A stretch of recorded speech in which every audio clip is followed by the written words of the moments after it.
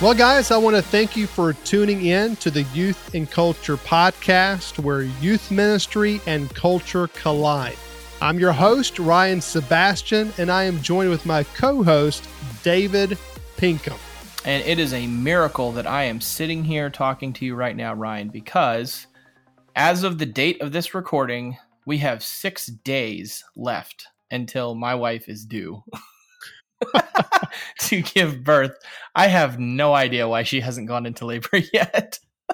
So you're at the end of the labor process. You're at the point now where your wife is completely miserable and just waiting for this baby just to pop out. Yes, although it has been balanced out because we've been having some renovations done in the house, which, yeah, why would you do that this late in a pregnancy? But hey, that's the timing, how it worked out.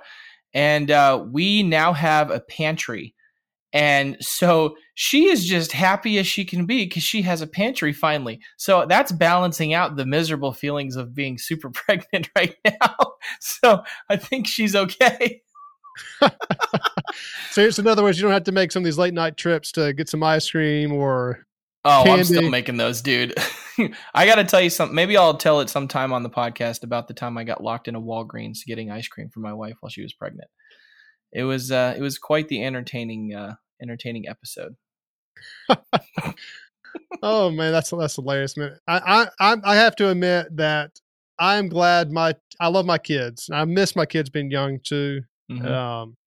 But I'm glad that the pregnancy phase of life in our family is done. Yeah, they say that once your kids are out of diapers, it's like getting a raise. Because you are no longer buying diapers, and those things can be expensive. Yes, extremely expensive. I'll agree with that. Yep.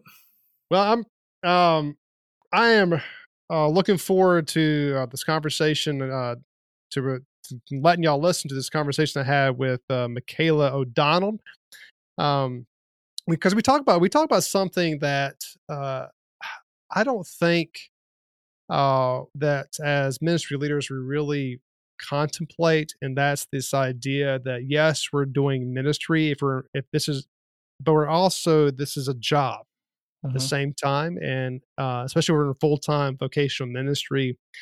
And how do we navigate the idea of work, this being a job, and also ministry, and how in the world those two things really coincide together, and what does that look like? Yeah, I think it's a hard balance. And to be honest with you, I think this conversation will be helpful. I enjoyed it when I did the first listen through. But I do think it's going to be one of those things that we're as human beings, we're really not going to get it 100% figured out until Kingdom Come. And at that point, won't care anymore. But I do think it's worth putting in the effort to figure out the balance and make sure that we have a biblical worldview on it. So I think this is going to be a very valuable conversation. Well, guys, stay tuned for our conversation with Michaela O'Donnell.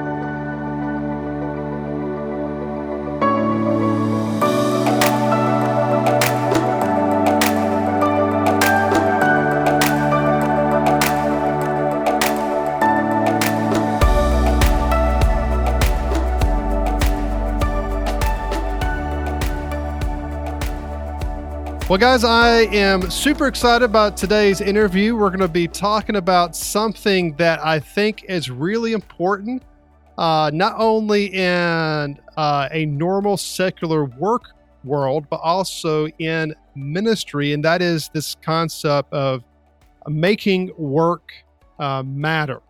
And I'm very excited to be talking to Michaela O'Donnell, specifically on her new book about this topic. Before we dive into that, how about Michaela? How about you introduce yourself a little bit about who you are and just your story? Yeah, for sure, Ryan. It's so good to be here with you today. Thanks for having me. I am the executive director of the Max Dupree Center for Leadership at Fuller Seminary. And like you said, Ryan, I'm also an author. Just released my first book, Make Work Matter, all about really finding meaningful work in a changing world, which is increasingly layered and complicated and comes with all the feelings for people. Before I did this work, I spent the last decade running a business with my husband, a creative agency where we made videos and do branding and things like that. Additionally, I'm a mom of two kids. I've got a newly 6-year-old and a 2-year-old, and my family, my husband, my two kids, and I, we live in Los Angeles. So that's just a bit about me, Ryan. Okay, so in your I want to dive in, change ships, dive in right when your book because I've had opportunity. I haven't finished it, but I have opportunity to dive into it, and I think the things you talk about in your book is extremely important in any type of work field, whether it be a secular or even ministry. Because sometimes we don't understand that yes, we're doing things in ministry that God has called us to do, but at the same time, there it is a job. It's a job with a purpose, but it's still a job. And we have to understand that there's a connectivity there as well. So you refer to make work matter as being a roadmap for people to use in discovering deeper truths about what God has in store for them. So can you unpack some of the ways that they will be able to make these discoveries? Yeah, I think that's well said, Ryan. First, I mean, the work of the church, it is work, right? And so thinking about our own work theologically is important. And in terms of people who are working specifically with emerging adults, with youth, they're asking these questions. And the theology and the sort of imagination that is being shared with them and lived out before them, that's the imagination and the theology they're going to carry into their work lives, most of whom are going to end up in industries far and wide, not necessarily working in the church. So, how we live this out for the sake of our own souls, how we live it out for the sake of modeling, and then how we learn to talk about work and what I would say is interrelated but distinct, a sense of calling is just really critical. So maybe I can talk to you a little bit about why I wrote this. I think that gives a background for the roadmap and unpacking some of these things. My husband and I, we both went to seminary and we graduated in 2010, 2011. And that was right in the height of the Great Recession. And we were out there graduating, looking for nonprofit work, trying to, my husband was trying to figure out, am I going to do the pastor thing? Or he kind of always internally felt made and calibrated as an artist. But he had just gotten a seminary degree. So he's wondering what to do with that. And we just kept hitting closed door after closed door, Ryan, just closed door after closed door. So I come from a family of entrepreneurs and teachers, big Irish Catholic families in the Midwest in Nebraska. And if you trace the two things we do most often for work, we start businesses and we teach people things. So in this moment of crisis, Dan and I, well, really me and Dan being a very good sport, we decided to start a company. Dan, like I said, Dan is an artist. And I said, what if we sort of built a business around your skills? He was a really good sport. That led to many years of, and that company he's still running that company, even though I'm working at Fuller now, of really flourishing business, clients that are making a difference, ranging from small nonprofits to global tech firms. And Ryan, it was in the process of trying all those things I never imagined that I learned a lot about discerning who I actually was as a person, what kind of gifts I really had, how I might apply those gifts even more broadly in the future, even today. And so the first thing I'll say is that I sort of stumbled on this work by accident, actually. If you would have told me a decade ago that I'd be spending my work talking to people about their work, I would have been like, nah, that doesn't sound like what I'm going to do. But here we are. And without getting into specifics yet, we can go there in a second. I took a lot of that process and kind of fumbling my way, and a lot of my peers who were fumbling their way after seminary too, and let those experiences illuminate the questions I ended up taking into my PhD research. So the real question I had is what does vocational formation? How do we be formed as people for God's callings in this chaotic, disruptive, ever-changing world? Then I went and did a bunch of research. That research kind of distilled itself down into a process. And then I took that process and spent a lot of time with real people, hundreds of people, just playing with different elements of that. And then finally that yielded, what you're talking about. And I'll pause before just jumping into the whole process. But I think that backstory is important for how it kind of even came to be. No, absolutely. Now, one thing I want to kind of caveat into and is this concept of work, where we're talking about valuing work uh, and for us as youth pastors, ministry workers, that we don't see the connection between the value of what we're doing and understand that it is ministry, but it's also job. How would you recommend us as ministry leaders connecting the two to understand that valuing that our jobs, but and also at the same time connected to ministry? How would you think you would connect those two together? That's a great question, Ryan. And this is something I hear people talk a lot about in various forms of ministry. And I would kind of want to back it up and say there's kind of two theological ideas at play here. One is a theology of work. And do we have a theology of work? Do we have do we see it as something that's a punishment, or it's kind of, something we have to do because life is hard and being humans require this? Or do we see that work is, it is actually work, and so therefore it's hard, but it's a means to participate in what God's doing in the world?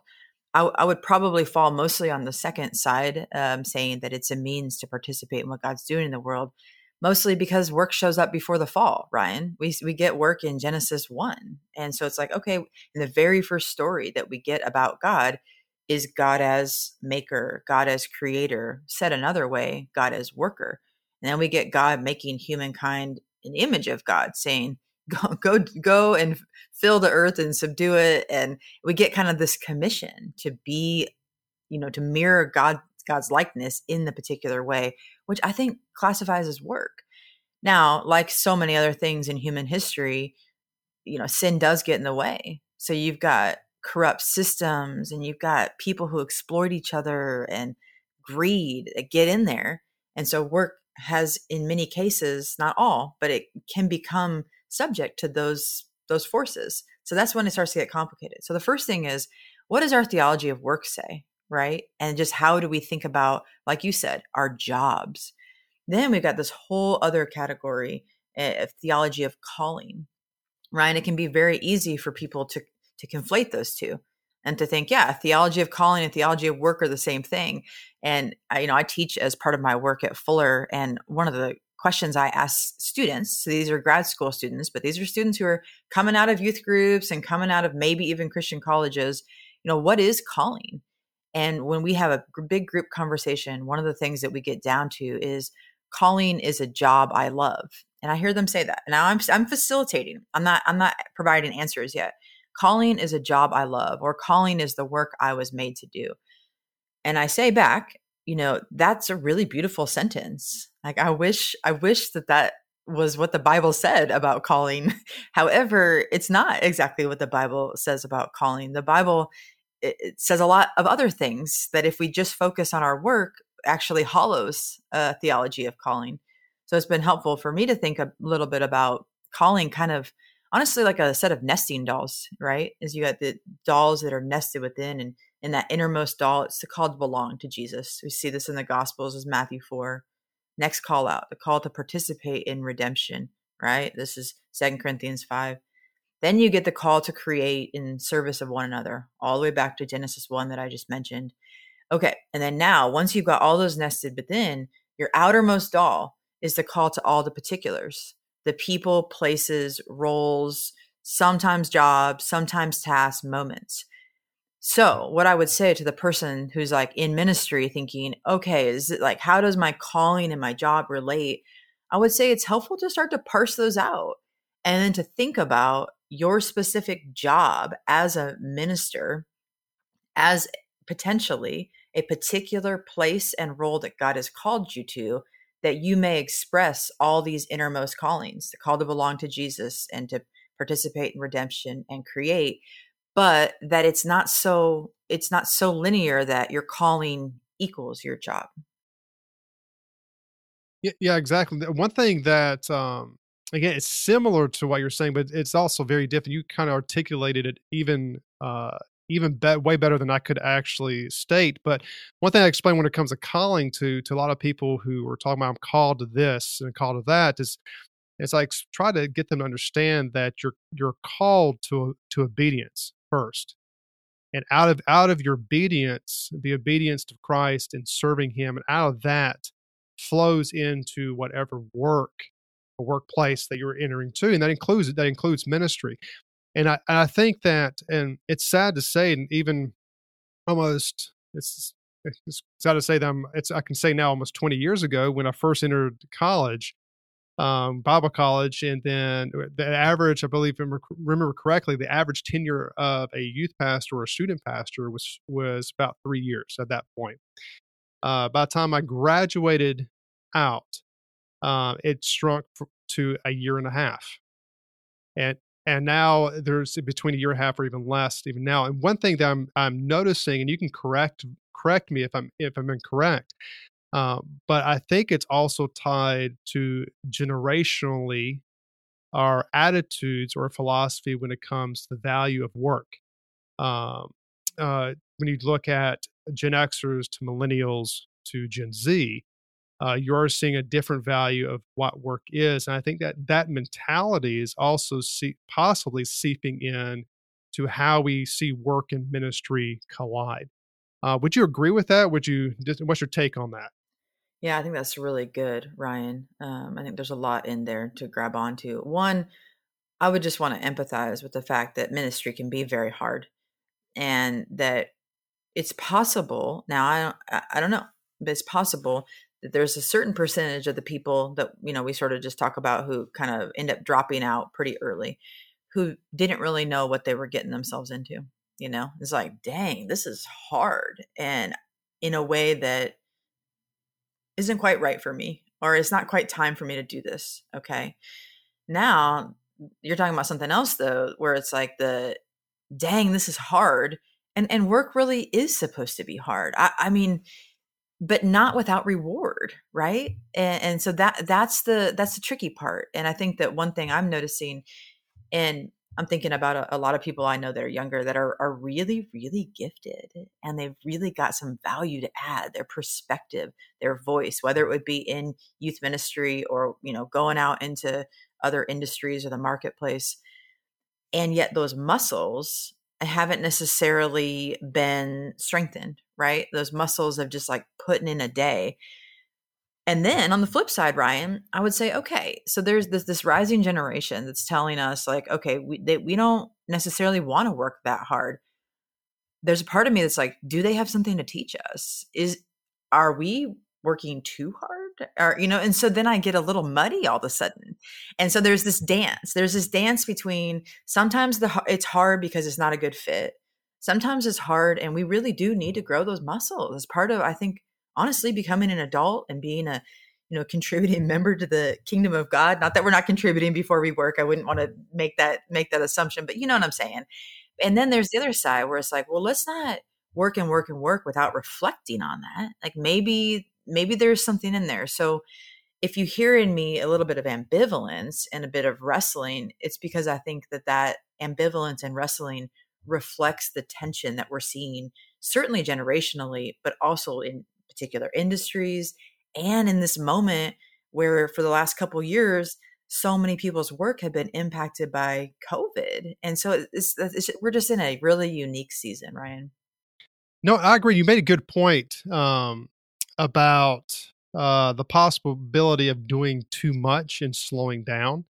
I think that's a phenomenal point because particularly within church world and ministry, and particularly student ministry, we were COVID kind of exposed that we were overprogrammed, and true ministry, relational ministry, diving into individuals' relationships and group and building that kind of has been on the back burner in some ways. I would argue in the last 30 years. We're big on huge events, smoke machines, lights, and that's not necessarily a bad thing at all. But the focus was so much on the program, the production, and less on building relationships and seeing students grow in their faith at a very intentional level. And I think COVID kind of exposed it in a lot of our churches, and even in my own ministry personally, exposed a lot of those cracks. In my ministry, I realized that I was not prioritizing things well. So that's actually a great point to make, because I think COVID has caused us and forced us to slow down. And my prayer too, and specific in the church, is to not get back to where we were, and to actually slow down and really reflect on what effective ministry really looks like. So I thought that was a phenomenal point. But one other thing I do want to ask, and to kind of caveat into this as well, is in your discussions with people about defining success. Okay, defining success is something that everyone listening right now is wrestling with. Either have wrestled before or wrestling with it right now.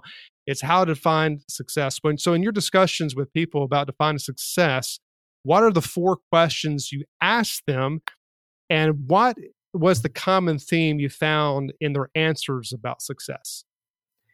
Yeah, that's good. And just to echo on what you said a minute ago, I do think that COVID exposed a lot of things and helped us ask questions about what's essential. And one thing I think in terms of this conversation on vocation and on vocational discipleship, if you will, it's like if you're helping people, if you're helping youth get really clear that God calls them to belong, right? To use your word, God calls them to be obedient, and that those muscles are built in day by day situations. They're built going to soccer practice. They're built, the text that you do or don't send to a friend. They're built in how you talk to your parents and how you talk to, for adults, how you talk to your spouse and your kids, and that those moments really matter. And I think that we had a lot more of those ordinary moments the last couple of years with the loss of programming, and that's a gift. And so I commend you for wanting to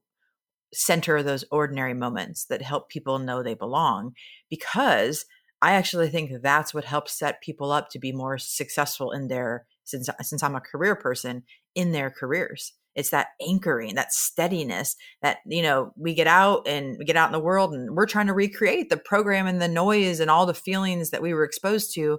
Or are we trying to create this ordinary sense of being able to look someone in the eye and help them to know that God loves them and that they matter? And in this case, their work matters. And that kind of stuff was at the heart of this whole idea about success and failure, which kind of loops all the way back to the, kind of roadmap for discernment.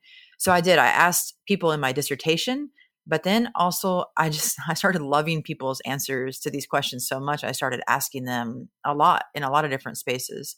And there are 4 questions. I asked, how have you learned to define success? How have you learned to define failure?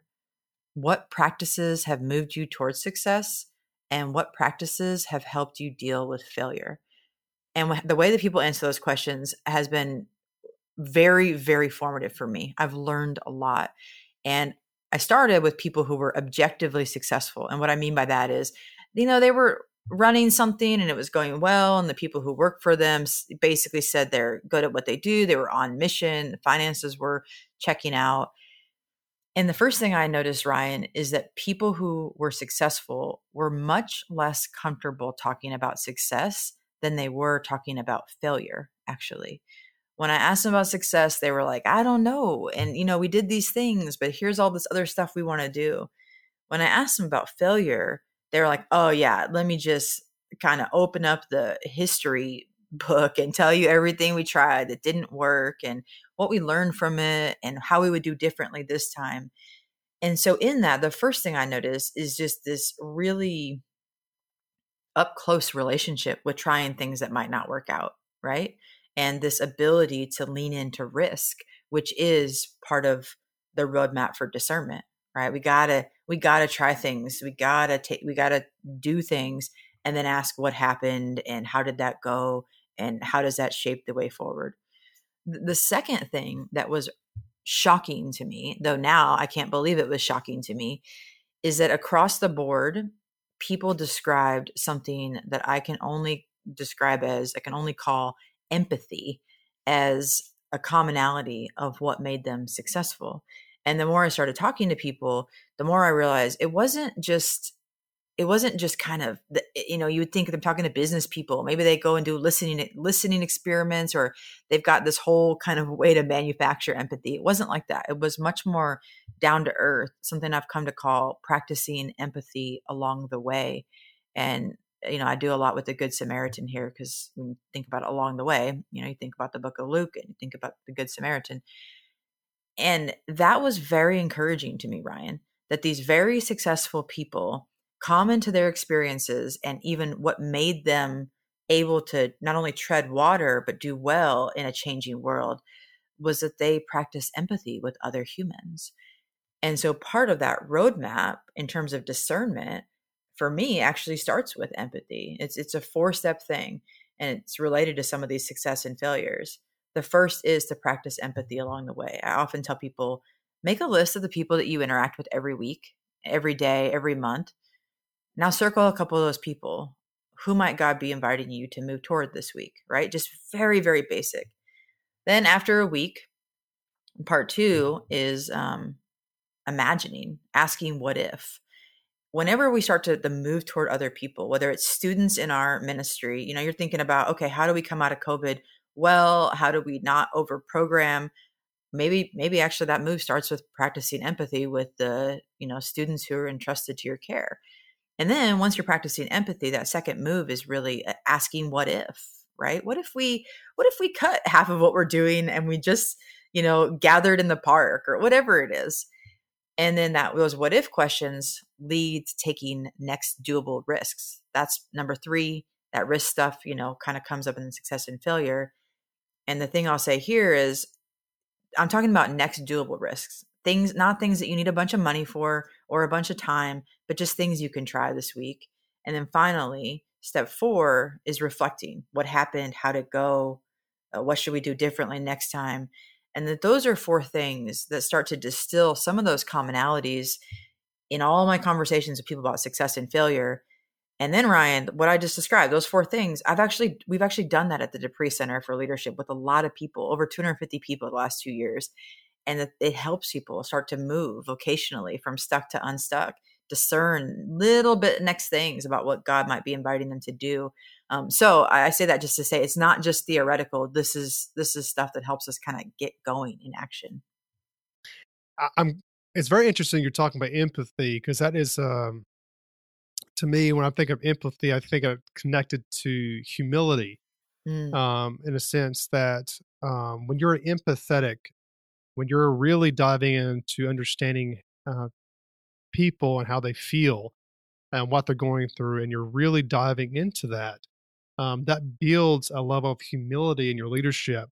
And we all know, even there's a lot of studies out there, and I'm sure that you know this as well, that a lot of the most successful people in industry, including ministry, great leaders have a high level of sense of humility. Of course, you have in there as well. You have in there people who are on the opposite end of the aisle that are somewhat successful, but that success doesn't always last with people who are on the opposite end of the aisle who are not practicing humility in their leadership. And there's many, many examples of that within the industry and outside the church. But I'm really glad you mentioned empathy for the fact of specifically us as ministry leaders. You cannot grow in your leadership, grow in your ability to lead, and grow into what God wants you to do as a leader, as a ministry leader, without first having empathy for those who you are leading and in your care and your ministry. So I'm very, very thankful that you mentioned that, because I feel like that that sometimes, this is not always the case, but I feel like sometimes in ministry, I'm seeing more and more uh, pastors and ministry leaders trying to go up the ladder, so to speak, trying to go to the next best thing, and and not necessarily, it's not necessarily bad if that's what God has called you to do, if you feel like this is really the direction that He wants you. But sometimes we're so focused on that we forget who we're actually leading, and we're not being empathetic. We're not being obedient to our calling and pouring into them, because we're so focused on reaching the next step and whatever that may be in our leadership journey. Yeah, that's really good, Ryan. I feel like I've seen that too, and it makes sense. And it kind of is in this moving fast world that we're describing. One of the reasons why I love the Good Samaritan passage so much. First of all, it's kind of like Christianity 101. Most people know the story, so it's a good one to use. But the thing I love about it is that empathy actually interrupts the Samaritan, right? He's going he's going from point A to point B. He's got a donkey, he's on the move, he's going fast, and yet he moves to the side of the road for someone who needs attention, who needs friendship, who needs care. And then he presumably slows down his own way forward, right? This would be contradictory to what we're talking about here, to that person who's trying to go fast. He slows down his way forward because he realizes that is the work. That is the work. And I don't know. And now I'm adding, some imaginative liberty here. But I'm like, okay, so he's going slower on the Jericho road, but when he gets there, how does what he's doing please God? And there's just this qualitatively more robust thing that starts to happen when we become interruptible. And I'm a person. I like to move and I like to go fast, and my day is, packed, and I lead a busy team, and I'm a mom of 2 kids. And so I wouldn't want to paint the picture that I'm over here just kind of like walking around waiting for empathy to interrupt me. That's not the case. But it's because I am so busy and so programmed and so down to the minute. And because God has quite literally, Ryan, had to smack me on the forehead and be like, this over here, not that thing that you're all wrapped up in. It's this. Because doing enough of the things that God brings about in our lives that interrupt us, that stacks up to somebody who becomes a better pastor, somebody who becomes a better leader, somebody who has, as you described, humility to know it's not all about them. And that is mission critical to being able to join in with what God's doing. It's mission critical to being able to serve, kids and anyone in a church well. It's mission critical to leadership far beyond the church, right? So I'm with you. No, absolutely. And also, that brings the next thing I want to ask too, is that in your teaching, in the process of moving from empathy to imagination, you talk about this in your book, and then also from risk to reflection.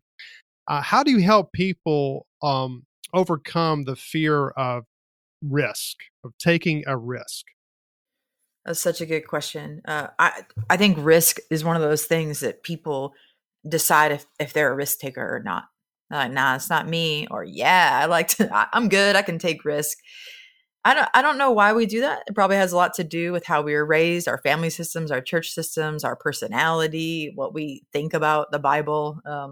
There's a lot here. A couple things I'll say. I believe that, being able to take risk and fail, actually have them not work out, bounce back from them, and kind of like land on your feet going 2 steps forward is what experts would say. They would sort of call it resilience. And they would say that's the number one skill people need in a changing world of work. So whether or not we're excited about the idea of risk, it's actually probably very important for the work we're doing, no matter the industry, but particularly in the church when we try a lot of things and they don't work out. So number one, I would say at the core of things, when I started to realize that risk and kind of resilience were coming up in all the work I was doing, I felt really encouraged, actually. I'm like, well, this is a Christian word, right? We are a faith that's predicated on new life that emerges from really tough stuff and from death. You think about just the arc that happens between Friday, Saturday, and Sunday. Good Friday, Jesus is put to death. Saturday, we're like waiting and it's dark and, kind of wondering and grieving. And then Sunday means what it does. The resurrection of Christ means what it does because we're living in our grief, right? And so that new life and that celebration and that resurrection come on the heels of death. And because we are resurrection people, I really do believe resilience is a gift of the resurrection. And because of that, like, death doesn't have the final word, and our failures will never define us. We'll learn from them. There'll be things we need to take seriously, but they're not going to define us. So that's the first thing. The second thing I would say is I actually have a lot of women who say to me, I'm not really a risk taker. I'm more comfortable with empathy, but I'm not really a risk taker. And I started to think that was pretty curious, Ryan. And I wouldn't go as far to say men take risk and women empathize. That would be unfair. But I'm just saying, I had women who were like, I'm not comfortable. And then we started to break it down a little bit. And I'm thinking of one woman in particular, she's an immigration lawyer. And she was telling me just like how she sits with her clients. It's not unlike the work of a pastor. She sits with them, kind of does that counseling thing and then helps them build a plan for their way forward. And she's like, their stories moved me to tears, Michaela. And I said to her, if you have ever truly empathized with somebody, you have already taken a risk, right? You've already decided that you're going to let their story impact your story and that you're going to care. And so for those of us who are a little bit risk averse, whether it's because we're afraid of failing or because we just don't think of ourselves like that, I would say that we are grafted into a story where failure never has the final word and that resilience is a gift of resurrection. And maybe we ought to widen our imaginations about what all that risk is, right? If you've ever empathized, if you've ever imagined, if you've ever stepped out and tried something, you've already taken a risk. The very last thing I'll say here is that I try to encourage people. Again, I'm from Nebraska, so I speak in a lot of farm idioms. And in Nebraska, we talk about the bet the farm kind of risk. These are the ones that, how these go, Ryan. You got to go all in. You got to make the big move. It's a whole thing. And those risks are scary and we can overthink them. And sometimes God does call us to do those kind of risks. But so much of the time, we're talking about ordinary things that can be done with the resources we already have, our time, our brains, our hearts, our friendships, things that can be done within the next 5 to 7 days. I try to break it down and get very, very, again, ordinary. And once you start doing those more ordinary, doable risks, you start to realize that those muscles are getting stronger than you might have imagined they were. Yeah, no, I'm glad you talking about risk and failure. It's one thing I think we sometimes do is we don't understand that failure is not bad. Failure is a learning tool. Even in ministry, and again, I lean on the side personality wise as being very driven, somewhat ambitious, which is also a negative part of our personality as well. And I'm not naturally a people pleaser. But my wife is. My wife is the total opposite of me, and my wife has been a great partner along a journey because she's in my journey of ministry because she's the one who takes my reins and puts me at a certain level and helps me in that way when it comes to not still allow me to take risk, but allow me to see risk and take risk in responsible ways. And I say that to say this is that I think it's important to have people around you who are not like you, people who lead differently, that can also give you a different perspectives in your leadership and how to lead, to help you with areas like this, to where if that is not your natural, if you struggle with taking risks, someone who can push you healthy and push you in ministry or in the work field or wherever aspect you're at, to push you in the direction of taking healthy risks to see your leadership grow and your particularly ministry as us as church leaders, see your ministry grow and reaching people for Christ. Because part of reaching people for Christ is taking risk. You have to figure out what works culturally. Because what works here in the East Coast may not work in the West Coast. So you have to figure things out. And how you do that is by taking risks, trying things, working things out until you find something that works. works in connecting people and reaching people for Christ. Yeah, amen. Your wife sounds like a great partner for you. And I do. I think that we have to be around other people who can help us sort it out, right? I also would highly suggest, although I know sometimes this is easier said than done, the role of mentors, people who have walked the road before, even if context is different because times are different. These are people who have worked out taking risk and failing, who have worked out leaning on others for advice, some of those things that stay true even if the sort of methods, the context, the times are really different. No, absolutely. Well, Michaela, if somebody wanted to connect with you even to learn more about your book or just have questions on this topic of how to make work better, what's the best way to get in contact with you? Yeah, well, I'd love to hear from anybody. And I really do think that ministers are facing challenges about how to think about their work in really particular ways. I'm hearing it all the time. So if you want to get in touch, please do. A couple of ways. The website or the place I work that I talked about, the Dupree Center for Leadership, is just dupree.org, DEPREE. I'm also on Instagram and LinkedIn as Michaela O'Donnell. So any of those avenues would be a good way to get in touch. Well, Michaela, I just want to thank you for taking your time to come out on the podcast today. Thanks for having me, Ryan. It's been great. Man, I really enjoyed the conversation that I had with Michaela, and also pouring into her book as well. And again, I am in the process of finishing it, and there's some great nuggets here when it comes specifically for ministry and how to navigate calling. We like to throw that word around a lot, so we throw it around in our ministries, and I mean, I remember myself as a kid. So what in the world does it mean to be called?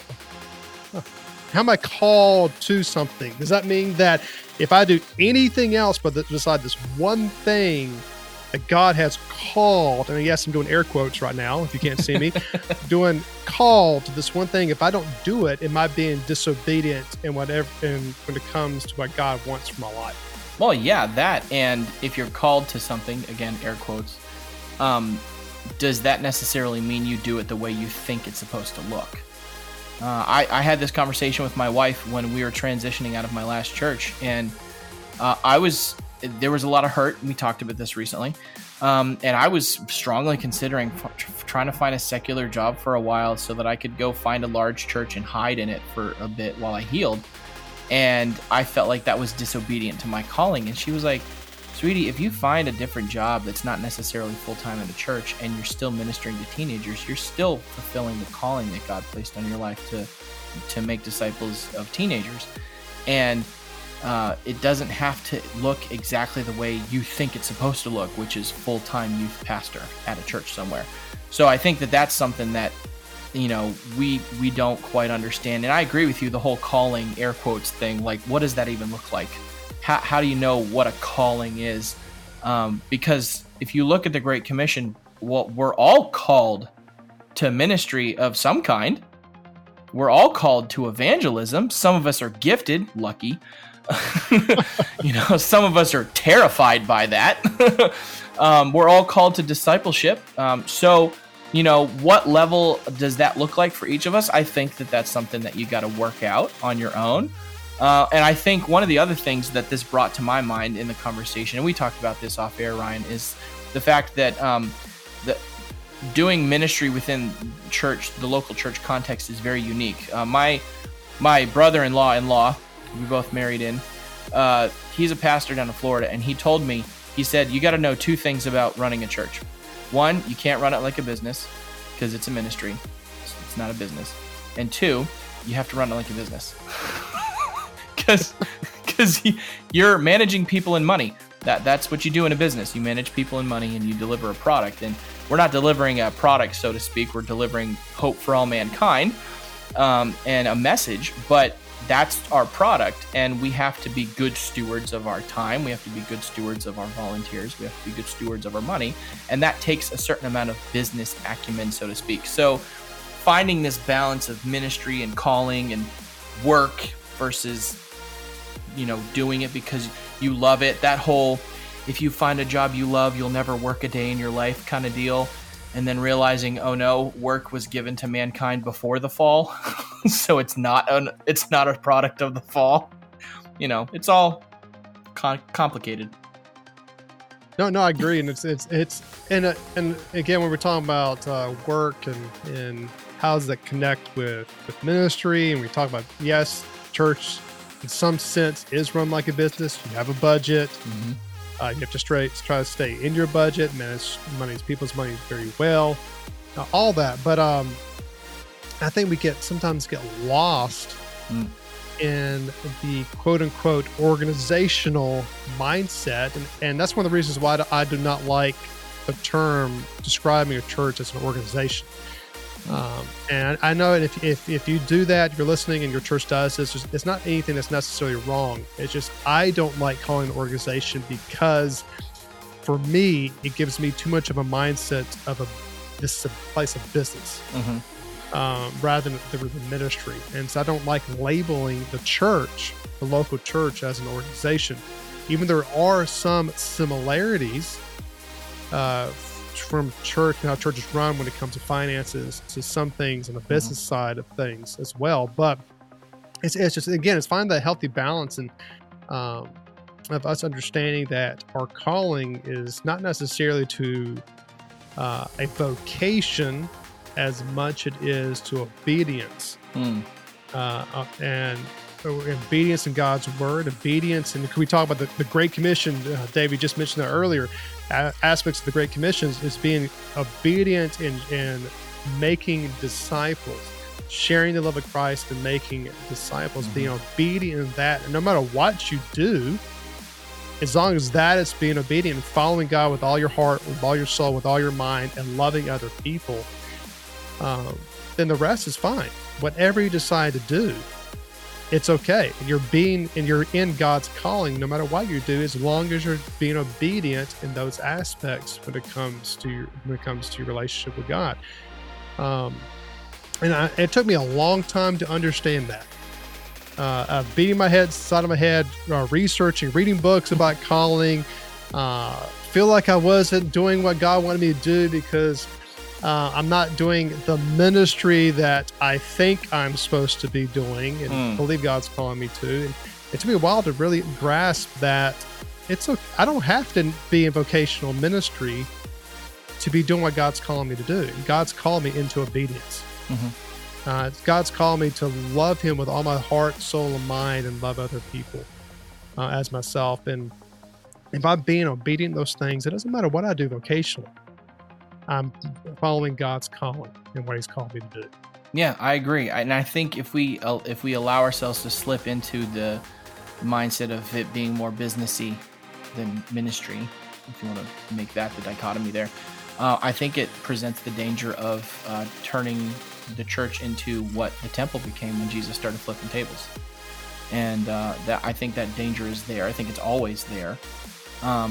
But that's the difference between the church and the world. In a business, success is making money for the business. In the church, success is obedience. And that's it. We obey and we leave the outcome to God. Isaiah lived that. Jeremiah lived that. The apostles lived that. I mean, if you look at them from a business standpoint, all of them were colossal failures. Exactly. But if you look at it from God's point of view, they did what He asked them to do. And God, in His sovereignty, took care of the rest. And He even took care of them doing what needed to be done. So hopefully this was an encouragement for you guys today. Hopefully this was something that if you haven't thought about it yet, you're thinking about it now. And it'll be challenging to you. And we do want to thank you for listening to the podcast. Thank you for being faithful listeners. If you haven't yet, please go to whatever podcast platform you listen to us on that allows comments and reviews, and leave a star or comment review. And this allows us to keep our content near the top of the search results so that people who are doing youth ministry, the daily grind, the frontline trenches of youth ministry, the spiritual war that we're in, they'll be able to find us and we'll be able to be a resource for them. And if there's a topic you'd like us to cover, if there's something that we have not covered recently, or it's been a while and new information has come out, we'd love to hear from you so we can cover it again. We'd love to connect with you on our Facebook group, Youth and Culture Facebook group. We also have a page, and you can go check us out there. And don't forget, we're also part of the RFP Network, along with 9 other podcasts. So check out those guys at rfpnetwork.org, and we'd love to connect with you there too. Well, guys, stay tuned for our next episode.